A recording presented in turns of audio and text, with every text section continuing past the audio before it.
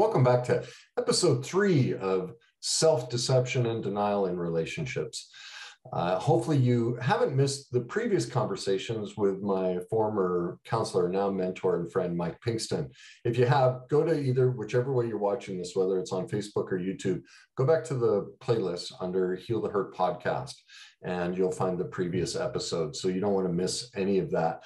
This is a long conversation, almost 2 hours long, that I've broken into 3 separate videos to help you navigate it a little bit better and digest the information. And there's a lot here because self-deception is the single greatest way.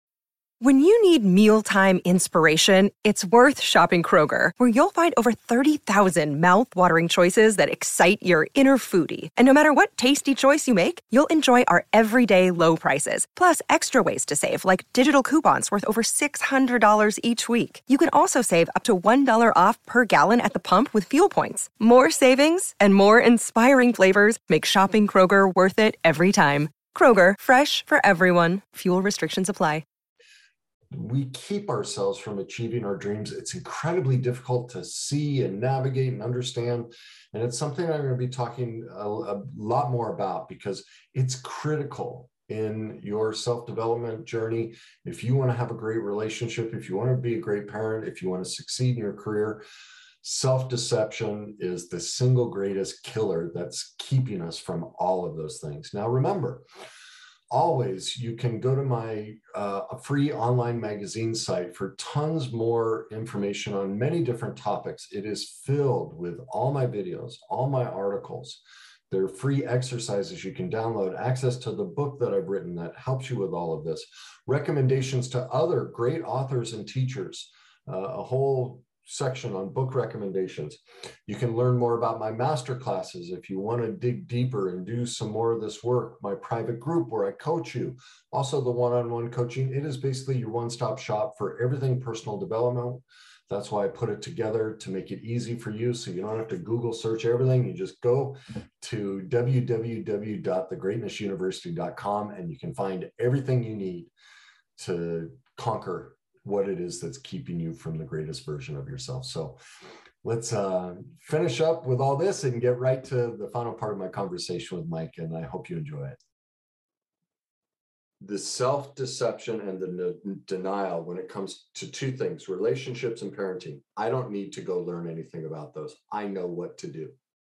I watch my parents, or I don't do that. Like, the massive amount of self-deception and denial about the pain and trauma we all experience in childhood. Everyone, like, it is not possible for any of us to escape childhood without wounds, unless you were raised by a God. Because think of it, it would require perfection to escape childhood without a wound, or many wounds. It's just not possible.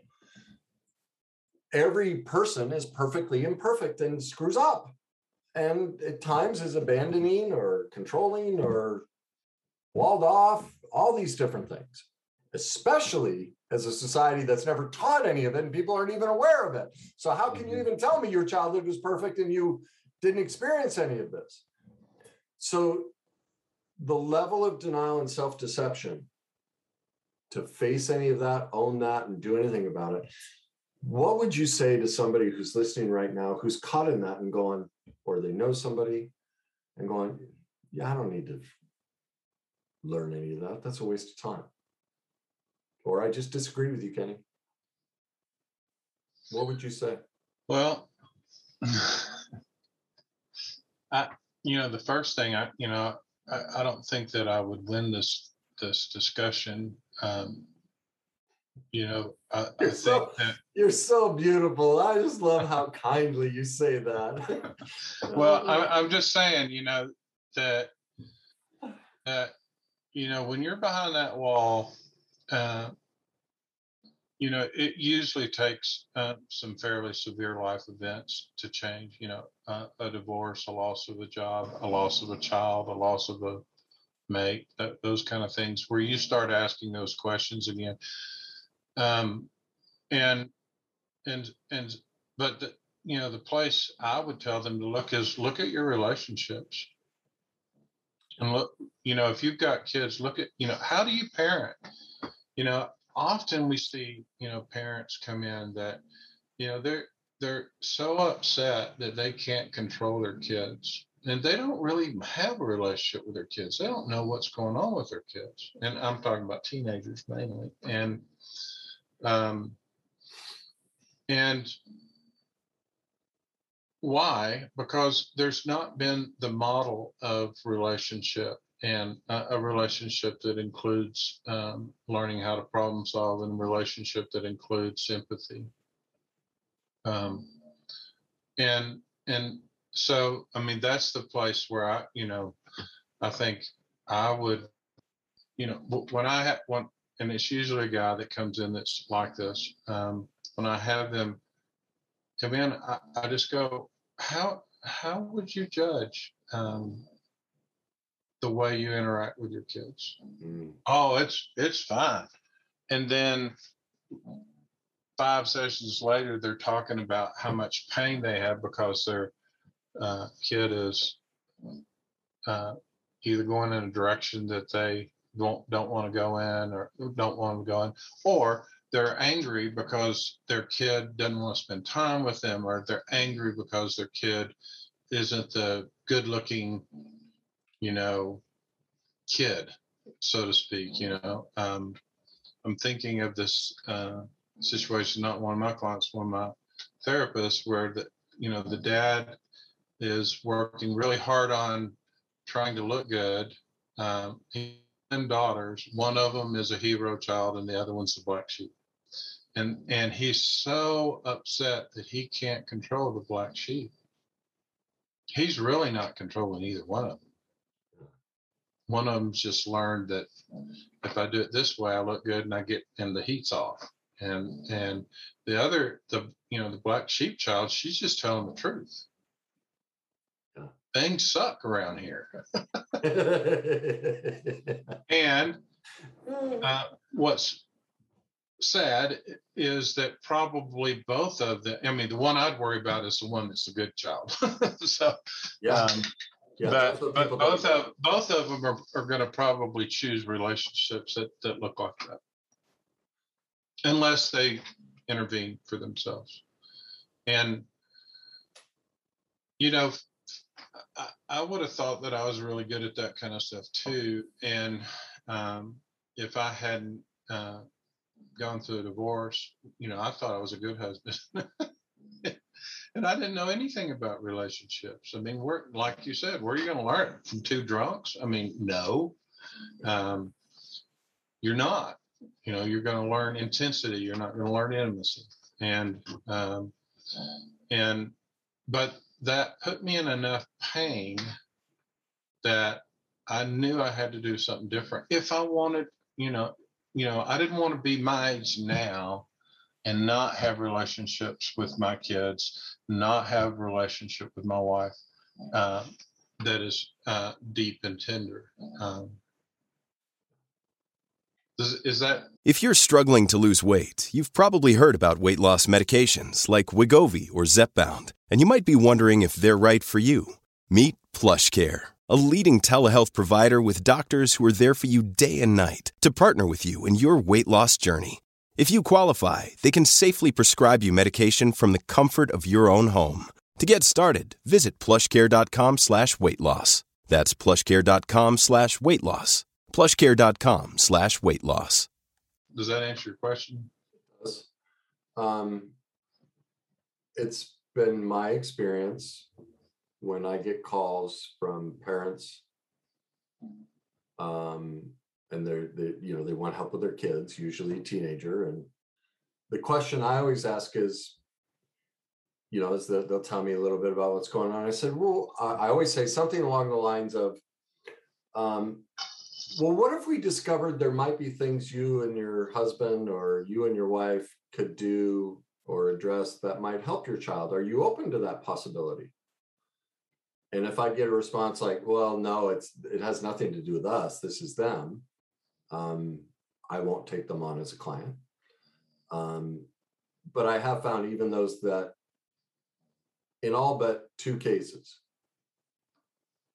it's been my experience, any parent who's struggling with a child, the child is just mirroring what the parents are doing. Yeah.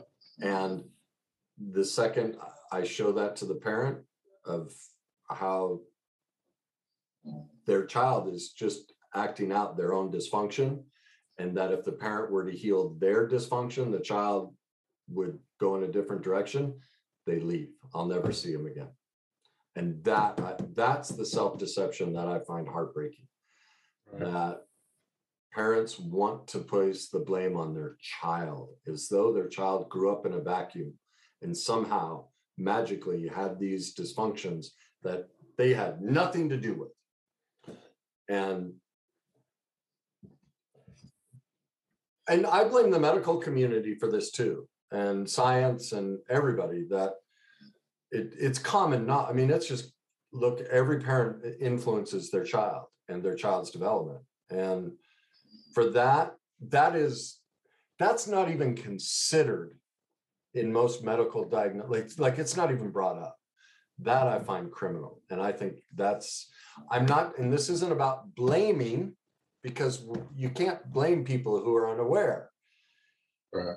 It's about responsibility and love for ourselves. How can a parent not screw up when you haven't been taught how to do it? And even if you weren't taught, right? I mean. But what you're saying is there has to be a willingness to do it different. If it's working out so good, then why are you talking to me? And I don't ever say that to a client. No. A lot. Yeah, no. Yeah. So, here were a couple of, I wrote down some characteristics. Tell me what you think of these for people to consider whether they might be struggling with self-deception, and add to these. And, if you hear something that's missing, but some of the things that I've noticed are the problem repeats itself, particularly relationship problems. If there's a continual pattern there, there's most likely self-deception. When there's critique, anytime we're critiqued, and that can be criticism or, but they constantly defend. Their initial reaction is defense without even trying on the critique or learning about the critique and going, wait a minute, why do you see it that way? But any critique is immediately met with a defensive wall and diversion. There's addiction present. There's a predominant feeling of helplessness, hopelessness, powerlessness, or anger, mostly because they think the solution lies in someone else, and that the change needs to occur in the other person, not in themselves. Tremendous justification, and that mostly looks like yes, but, or well, that's because. So they might take their critique and then follow with a yes, but, or a because, blaming others for any aspect of their life and not recognizing that they played a part in it, trying to change others or believing that the other person needs to change and no aspect is about themselves. You mentioned this, playing the hero by making the situation worse, or, making what the other person did worse than what they did, or making ourselves better than the other person. Victimhood and cataloging evidence against the other person. Those were some there, you could go on and on, but those were some main things that popped into my head. What sort of things would you add to that list? Well, I'm trying to think this out, because I think most of that, what you described, is coming mainly from the powerless side of the spectrum. And I think that it does show up. Falsely empowered people still have those characteristics in their life. They just don't look at it that way.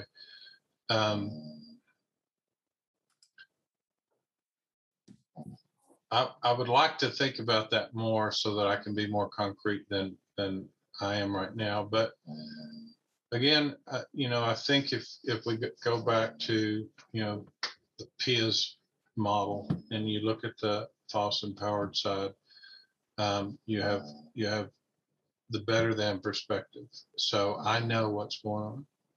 You know, I am the person in power. When you were talking, I was thinking about certain types of men who are power men, you know, they're corporate leaders and that kind of thing. And the reality is, you know, I have a good friend who comes across that way. Now he isn't that way. He's definitely been working on this area, but he just comes across very much in control, and he has the answers. He knows, you know, what's going on with everything, and he doesn't present that way so much, but he could. He just doesn't. But as I have gotten to know him more deeply, it's that there is, you know, that is a facade. That facade that I can't feel what I feel. I can't give myself care. I have to be needless and wantless. I have to be in charge of reality or I don't feel safe. I have to hide behind walls or I don't feel safe. And, you know, I have to, like I say, you have to look in control. And so it's all these aspects are really kind of the goals of, at least for men in our society. And it's becoming the goals for women, like what you pointed out before, that, you know, I'm in charge. I know what's going on. I live behind these walls. I don't really know what reality is, but I think I do. I tell people what truth is, and you know, like we get on our pulpits about that. And look, Bumble knows you're exhausted by dating. All the must not take yourself too seriously and 6'1" since that matters. And what do I even say other than hey? Well, that's why they're introducing an all-new Bumble with exciting features to make compatibility easier, starting the chat better, and dating safer. They've changed, so you don't have to. Download the new Bumble now. I have about 600 videos of me on the pulpit, Mike. I'm very good at that.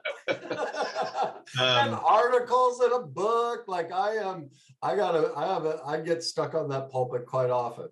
Yeah. Yeah. But you know, that I become needless and wantless, and not become. I am needless and wantless, and seeing self-care as a way to protect myself versus self-care being a way to care for myself. And you know, I think our society has moved in this direction of, you know, well, if I'm all those things, I'm successful, and I don't think that's successful. Then what is successful? Give people, paint a picture of what moderation would look like and maturity. Well, I'll go back again to Pia. Being able to love and accept yourself in your imperfections, in reality, that's the beginning. And self-love is, you know, it's a difficult, you know, I have to choose to love myself. And that's a hard skill to learn, because it's not based on performance, and it's not based on doing, and it's not based on how good I look or how smart I am or how smart you are and you're my friend, you know, or how good looking you are. And you are good. You look marvelous. Anyway, but so there's that. There's the element of learning how to live on your side of the net and have internal boundaries, where you have, you know, when I picture an internal boundary, which I think is probably more important than you know, external boundaries of, you know, touch and things like that. But there's got to be a place where you can know yourself, and you can know yourself in truth, and still have love and respect and care for yourself. So there's that element. I think it's about being able to have reality, but not have to dictate reality, which is the foster power side, or have somebody else tell you what reality is. And, you know, sometimes in therapeutic situations, people come in and they don't know what reality are, and they look at you as, you know, look at me as the answer guy. And you know, that doesn't work very well with me. I'll just turn it around on them and ask them, you know, and I'm not doing that to be hard on them. I'm doing that because they've been taught that somebody else has the answer. And both of us are about, you know, we don't want to give, we don't want to be the answer. We want you to be the answer for yourself. And that means that you can see reality, and you don't have to defer all the time, and you don't have to tell people, you know, what reality is. And that's caregiving. Yeah. And then there's self-care, you know, learning to ask for what you want and need. And to me, this is a real biggie, because I think when people get frustrated and they want the other person to fix them, they don't go to that step. They don't go, hey, would you be willing to listen to me? Would you be willing to rub my back or whatever? And that also involves other types of things. You know, again, men are empowered that sex is the answer. Well, sex isn't the answer. I need love. I need understanding. I need care. I need touch that's non-sexual. And so there's different ways that people can learn to do that. Women are great at that. I mean, they go get pedicures and manicures, and they do all, you know, they shop together, and, you know, they do things, at least my experience, the women I know, they do things together with people. Now, I know that's one of the things that the younger, and I don't mean like kids today, I mean people younger than you, and that women are not doing as well as they probably could. And, you know, learning to live in a community of people and not be isolated. That's all about, you know, learning how to do self-care. Yeah. And, you know, moderate is kind of the last thing, you know, am I emotionally going up or down to one extreme or another, or am I somewhat in a parameter in the middle, and emotionally or whatever? And so you know, I've told the story, but you know, that was the thing that got me into neurofeedback, which was you, is when you came in and you were talking about your relationship. And this was no small thing that you were going through, but you were moderate. And by that, you know, what I expected is that you'd be throwing my trash can across the room, you know, because you'd be so upset and so hurt, but you weren't. You were moderate. You were hurt. You could cry. You could be sad. You could, you know, you weren't being a victim. You know, you were distressed in that situation, which that is appropriate for that situation. And yes, anger is a part of that too, but you know, it was the beginning of a grief process. And what got me, I mean, I was just wowed. I mean, that's why I went, what happened to you? is that you were appropriate in the emotion. Sorry, I'm getting a cramp in my hamstring. You were appropriate in the level of emotionality. You were appropriate in the way you were thinking about things. You were not avoiding it. You weren't magnifying it. And to me, that's life in moderation, which I love the way you said that right there. That's moderation. Not avoiding it or magnifying it. And there's no deception in that. Right. And that's another piece of that, because because you were in reality and you could face that reality, as hard as that was, yet you had the abilities and the skills to stay boundaried, to not lose yourself, to not disappear, either with a machoism or the victimized side of it. And you were asking for help. You were doing self-care. And that's impressive. I'm so grateful to both women who put up with me. And we got to journey both of our perfect imperfections with each other, the two women I married, and the things they taught me about me, and that I learned about relationship and how it led me to all of these things. Like I mean, were there many sad, hurtful things that I've experienced? Of course, and I wouldn't wish those on anyone. But man, thank God. But it's only thank God because instead of laying on the sidewalk bleeding out, I chose to crawl to an emergency room, which, was many counselors before you. I mean, it wasn't that I just started with you. I started at 20, 21 years old. But sadly, very few people are what I would consider qualified. And luckily, the time was right for me to start the journey, was when I met you. And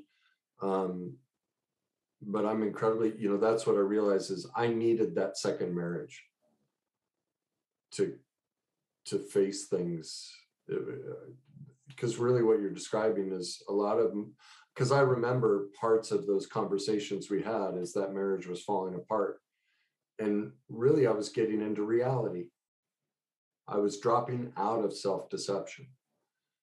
And that's what that relationship taught me the most, was, oh my God, I am so full of it in so many areas. And not because I'm a bad person, but it's really hard to see this. And the whole society sets up. It is hard to see. It's incredibly hard. And society is so deceived. All of its mechanisms promote not seeing it. Right. Like, whoa. And the relief I felt when I could see it, because I came up with this analogy. I call it the scales of injustice. All of us, even me, I still put myself in this category, are in massive denial and self-deception, and some moments less, but I don't believe that process ever ends. I think there's too much, the human psyche is too complex, and we're too close to it to ever fully achieve complete awareness, authentic awareness of ourselves. I think it's too big of I think it's the task of life. And so because of our denial and self-deception, when there's denial and self-deception, there's no truth. I don't see myself clearly. And so because of that, I don't see anything clearly, but I think I do. Exactly. And because of that, I can't have high self-esteem, because with no truth, this must be low. They have to be out of balance. Mm-hmm. And because I can't love myself if I don't know myself or see myself. And so ultimately, what's the remedy? Truth. I have to get some more sand on this scale of, oh my God, I'm full of it here, I'm full of it here. And there you would pick words that are much more kind than, that, because that sounds really aggressive and mean, and it's not my intent. At any rate, there are better words to describe it. And one day I'll find them where they feel more soothing to me. But the more I can see and admit, oh, yeah, I'm playing a part in this. And oh, I set this up, and oh, I manipulate. Here, a perfect example, like our talk this week, I was talking about an aspect of that relationship and how we broke up early on. I broke up with her. But then I saw the devastation in her face. And I decided to stay because it was two things. One was, wow, growing up the way I did, that looks like somebody who cares about me. To be that devastated, you must care about me. But I had to admit, as I admitted to you, there's also a level of, that's not a word, despicableness. It was despicable what I did, because it was also about power and control. And I wanted that. Look at what I did to her. And, so, but if I can admit that truth and also recognize, well, where did I learn that? Well, those are that level of manipulation. I can tell you my childhood, I can give you thousands of stories of how I learned that that's relationship. So I'm not excusing it, but I can take ownership of it. And that's the reconciliation process. At least when I learned to start to do that, that's why the denial, self-deception process to me is the cornerstone of any recovery. That has to be something everyone learns how to do on their journey, because without it, you're masking over and you don't even know it. Would you agree? I would. Yeah. I would agree. Why don't we end there? Because I think you brought up a great topic. I'd like to do another show because you said the change in me on neurofeedback. I'd like to do a show that's all about neurofeedback, because it is a process and a therapy that brings results that I don't think anything else can deliver, and it sticks. Right. And that's new and that's powerful. And I think the people that enjoy what I do need to learn about that, because while there may be things I've helped them with, I can't get them across that bridge. Right. And I was thinking about that earlier. First of all, neurofeedback is not new. It's been around for 60 plus years, but people's awareness of it. Awareness is a whole different thing. And I mean, you have to be in the right place and time to even become aware of it. But what it does, I mean, what we're talking about today are skills in general. Having the ability to do self-care, having the ability, or not the ability, learning the skill of self-love, learning the skill of boundaries and self-care. And but for many of us, because of the way our brain works, we don't have abilities that maybe someone whose brain was healthier would be able to do. And so, the more I learn about how our brain works and how it operates, the more, I understand how important it is, not only, for people who are depressed or whatever, but people that are relatively healthy, but they have these inabilities to be able to function appropriately. And, I guess that was the thing that I saw in you, was that you had lots of skills, but you didn't have the ability to get there. And that's right. And so neurofeedback's about learning how to self-regulate, or teaching your brain to self-regulate so that you are regulating yourself. And having that ability is very important. Here's how I would describe it. This has been my experience with neurofeedback. To use your bookcase, I've read a lot of books on all of this stuff, and I've learned a boatload of information. I've forgotten more than I remember. And and filled in that is skills, knowledge, skills, and tools is the phrase I use all the time. Tons of them. I'm loaded with them. But many times in my process, I couldn't get to certain shelves on the bookcase. All that information, the knowledge, skill, and tool was right there. I knew it was there. I'd reach for it, but I couldn't grab it and use it because I didn't know this. The brain has a certain way it connects and talks to itself that allows those messages to be acted out. And you can see all of that and know it, but if those wires aren't connecting, you can't do it. Doesn't matter. And that's what was happening to me. And so when I struggle with certain pieces in my life, because I have that library to draw from, as I go back and look, when I get those wires crossed, it's like bam, bam, bam, bam, bam. It's like, there, I can do it. And that's an easy kind of lead into how all of that works. And I want to do a whole show where you can lay out for people, because I think because most people are unaware of it and think it's new and don't know about it, it needs to be a tool in their tool chest. And so that they and remove the fear around it and uncertainty. And it's like, wow, I need to go look at this and get help with this. So why don't we call it quits on this one?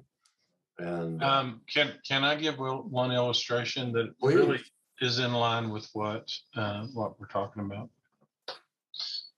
In the brain, the right hemisphere is the social and relational hemisphere, and the left hemisphere is the factual and informational. Language happens in the left hemisphere. And in studies, they have shown that people that have strokes or they have some kind of lesions in the right parietal area, fusiform gyres, they have a very difficult time actually reading facial expressions, understanding with empathy, all kinds of things like that. And what they discovered is that in these studies where they had people that were truly impaired, is that they would switch to their left hemisphere and make up a new reality and a new explanation. And so some people that do things like that, might have a condition called schizophrenia, where they think that they've been invaded. And that's their explanation. It's because the left hemisphere will make up something to cover the vacuum if the right hemisphere isn't working well. Well, I've seen that this area, and especially with men, they're in a relationship with their wife, and they aren't getting her. They don't catch the nuances. They don't catch the subtleties of what she's saying to them, because they have damage either from concussion or whatever. This part of the brain over here is not working correctly. And so they flip over and become lawyers, experts, and they argue. And again, they're not aware of the energy they put out. And they think, again, we're talking about self-deception. They think they're doing it right. They are putting out effort. It's just that it's not hitting home. And I remember a guy that's me that had this issue, and he called me up after we'd worked with him, and he goes, "I now get it," and this was his term, it wasn't mine, but he said, "I'm going to call that the asshole factor." He said, I just didn't, I thought I was getting there and I wasn't. And I was missing it, but now I can see it. And their relationship was on the brink of end, and now it's not. And that's an ability. That's not a skill. I mean, he could have worked his butt off trying to mirror and do all the communication skills, all that kind of stuff. But giving him that ability to actually connect relationally. Turning that side of his brain on that he wasn't aware was shut down. Yeah. Brought up natural skills that were already there that he couldn't access. We just gave him something to see. Yeah. He couldn't got into reality. Oh. Right. Yeah. He was blind before, and after that he could see. Yeah. It's a great way. Thank you again. You're awful kind to let me join you, and I'm always humbled. Well, I believe that feeling is mutual. We share in that. So I love that you give me and everyone else your time with this, because there are a lot of people who want help and they just don't know where to go and what's the right help. And at least I can only speak from my experience. The things you've taught me that I now pass on to others, and things I also went and learned on my own, have helped a lot of people. And I'm thankful that you're coming out and sharing it, because everyone says you have to pull me out. Thank you for doing that. Yeah. Well, and everyone says things differently. And, like I love Gabor Mate and the way he communicates a lot of this stuff. And because of what you were just talking about, the word choices and the demeanor that I use, I can many times go, ooh, that wasn't quite what I wanted. And I can't always get to it. And so yourself and others, like Gabor specifically, I'm like, that's more the heart I want to express it with. And and I just want more people to get reached, and not everyone will enjoy my voice. So, but I want them to get what I believe is the most thorough, complete information, because there's a lot of people out there providing information. All of it most likely is very good. But I think there's a depth and breadth that you offer that many don't. And that's what interests me. And I like to share that. So as to anyone watching or listening to this, after listening to this, if you feel like self-deception and denial is a struggle for you, my suggestion to you is to pick up a copy of my book, Your Journey to Success. I have a whole process in there that teaches people the process I had to discover, how to conquer my self-deception. That's really what it shows, is how to discover that within yourself. So I'd encourage you to do that. You can find that on Amazon. I'd also encourage you to go to my website, www.thegreatnessuniversity.com. It is a wealth of free information. I'm getting Mike to write more articles. We have another one coming out soon. He's writing more, but there's a previous article on there where you'll learn about neurofeedback. There are many things: codependence, narcissism, relationship, parenting, all these different dynamics. It's a wonderful resource of articles, videos, book recommendations, tons of resources, and free download exercises, things to help you. Maybe it's not self-deception you're struggling with, maybe it's something else, but many ways to help you. And as I always say, no matter what you decide to do, just please, if it works for you, enjoy the journey.